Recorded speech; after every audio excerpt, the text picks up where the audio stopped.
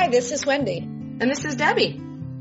Welcome to Nourish Noshes, where we talk all things food and health and what's nourishing for us. And I'll tell you what was not very nourishing for us was taking a 4-hour exam. And if anyone saw our post-exam photo, you could see how tired I was. This is Wendy, by the way. It was quite exhausting. It was a pretty intense process to study. Yeah. So, some people might not know about that. But some people may know that we took an exam. We just, last Friday, so on the 15th of October, we took a national board certification exam for becoming health and wellness coaches. Now, we already are health and wellness coaches, but this exam will, if we passed, which we assume we did, will certify us nationally, board certified, to be practicing. Yeah, it's upping our game. It's delineating us from many other, health coaches down the street. Right. Who might be perfectly good health coaches, but this is really the idea behind this is to somewhat regulate the health and wellness coaching field to make sure that we're really doing our coaching, that we're doing what we're out there to do in a way that is consistent with what the National Health Coaches Board believes is the best practices to help people. And I do believe at the end of the day that I'm a better coach because of all the studying we did and the extensive program we went through back October through March of 20 into 21. Right. I do believe I have a better understanding of the motivational interviewing, just the best way of being a coach and the approach and the partnership that we have with our clients. Yeah. And one of the things you and I have talked about often is this idea that we're really drawn to the coaching model instead of some of the other models like the nutritionist model or the RD model or, the dietitian model. Right. And none of them are wrong models. They're all helpful models. The reason why we are drawn so much to the coaching model is because it's really a partnership. And we so believe that you have most of the answers. You might need some education. You might need some accountability. You might feel like you can't do it alone. And you might want some new information. And that's where we come in. Yeah, the idea is to really get people to be able to have a healthy lifestyle on their own sustainably for the rest of their life, to not need us. And that's what coaching is about, is to get people to be autonomous in that their health and lifestyle skills so that they know the answers and they trust themselves to know the answers of what works for them as an individual. So one of the things we did often during our conversations when we were studying was think, oh, what a great question to ask our clients. And, oh, do you remember when we had this conversation during our group? And we got a lot of good ideas for our upcoming group that is kicking off October 27th. Yeah, definitely. We wrote a lot of good notes and we're so excited it's like we're at our prime of coaching right now. Yeah. So and that's what continuing education does for us, right? It's growth mindset. And I think that's why we love coaching too, is that we help our clients rediscover that growth mindset that is intrinsic with most of us. I see that with clients, don't you? Oh, absolutely. Absolutely. I think everybody wants to grow, and it's a matter of where they are in their journey, but that's the ideal. But it wasn't comfortable. It's not comfortable. It's not comfortable making changes.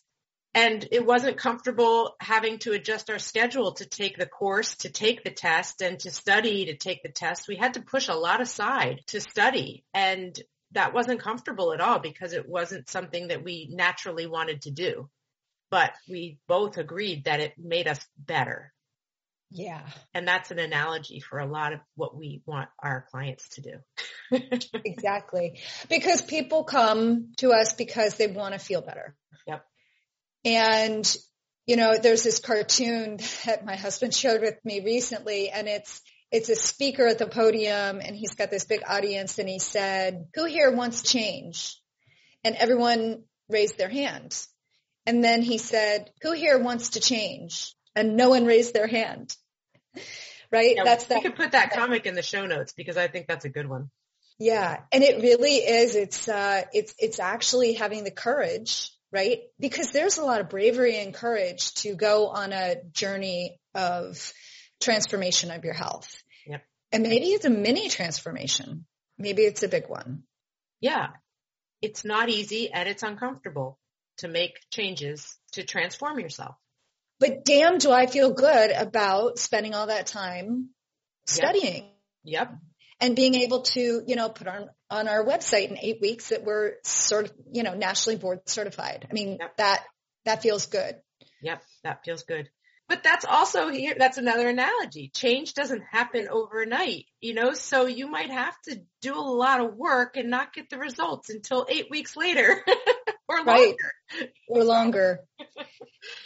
Yeah. Yeah. It's a dose of patience for sure. And that's something that we don't train for today. Right. It's not in our culture anymore. We have an instant culture, and that's what it makes it especially hard, I think, for a lot of people, because we've gotten accustomed to getting things instantly. And this is never going to change. Changing our bodies and our habits are never going to be instant. No, they aren't. And the minute we wrap our head around that and accept that idea that change can be wonderful and opening and beautiful and hard all at the same time. It's kind of like yes and, right? Yes, it's hard, and yes, it's worth it. Yep. One of the things that really slipped up for me was my movement pattern. I got my walk in, 6 out of 7 days, but I didn't get my strength training in. I did get my dancing in, but my yoga was canceled a couple of times. And so my movement really wasn't stellar. My food was really good. I felt really good about my food choices, but my movement was off, and I really felt it in my body. It was just very interesting what I actually negotiated away when I felt like this was the most important thing on my plate. And it was a lesson learned, because I did slip backwards in my strength over the last month, I would say. So that's interesting. Yeah. It actually wasn't over the last month. It was just over the last, say, week and a half, 2 weeks that I really. Intensive studying time. Yeah, the intense towards the end. Right. But when I went back to the bench, it was harder. So how about you, Debbie? Did you find you were negotiating away any of your habits that you love, that are very nourishing for you? Did you negotiate any of them away in these last couple of weeks of intense studying? I was thinking about that when you were talking about that, because I did get a lot of my workouts in. The one thing that probably suffered, which is probably one of my favorite things in the world, was playing tennis. I had to adjust my tennis schedule and not play as much, which means I think I only played once a week, and that wasn't enough for me. But that was the one thing that I negotiated, because I really made it a concerted effort to not negotiate away my activity level as far as working out goes, and strength training and walking. And part of that is I can't, because I have a dog, and that's one of my activities, is walking her a couple miles a day, 2 times. So that was not negotiated, and my workouts were not negotiated, but my tennis was. My eating was not, I'd have to say, was not as stellar as it usually is. And I hadn't thought about that until you were talking about it. And I think I probably let go a little bit, saying to myself, I don't have to be so strict with myself because I'm studying. Mm-hmm. Yeah. It's really the opposite. And towards the end, the last few days before the test, I actually amped it up and was eating really well. I kind of tripled my vegetable intake on purpose, knowing that I needed that brain power. But I'd like to say that I eat like that every day, and I want to eat like that every day. So I thought about kind of changing my mindset. Instead of saying I need to eat better because I'm taking a test or because of this, is that I need to eat better all of the time, because I want to be great all of the time. And there you are. Your Nourish coaches are human.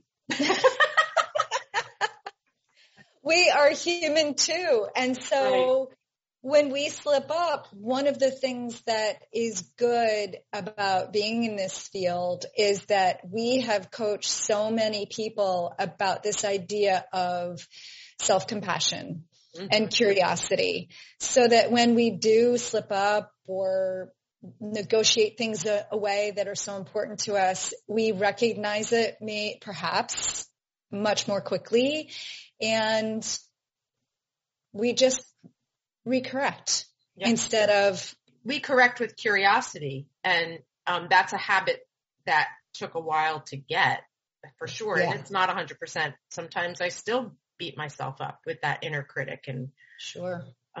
So that's a lot of the stuff that we work with our clients. That's what we're going to be talking about in our group next week. That's one of the hardest things, is that self-compassion. We want to start, especially when we're interviewing people, we're going to start asking them this question, and we're going to ask each other this question because we think it's kind of a neat question. And the question is, what is your one non-negotiable health habit? So Wendy, what is yours? It's a toss-up for me with real whole food and my movement. Those are the two kind of non-negotiables for me. The more real whole food that's in my diet, food is energy, and so movement's energy. So those are my top two. Okay. I guess my non-negotiable is a little bit more refined. I agree with yours for sure. But to refine it a little bit more, one of my non-negotiables is my choices of organic foods that I won't negotiate with, which one of them, and there's a few of them, but I'll start with this one, is that I will not buy or eat fruit such as apples or berries that are not organic, because they're pretty heavily sprayed. So that's one of my non-negotiables. I will always eat those organic or not eat them at all. Yeah, it's interesting when I'm at a social event and I make an assumption usually that it's not organic, and right. I don't eat it, just because of that very reason. So yeah, exactly. And that said, I'm sure I have eaten non-organic fruits at times, especially in social occasions here and there. But that's something that I am always 100% conscious of, because it's important to me to keep those chemicals out of my body. So we're super curious, what is one of your non-negotiables? And we'd love to hear from you. So connect with us on Facebook and Instagram and sign up for our newsletter. And we look forward to continuing the conversation about how to stay our vital selves in today's world.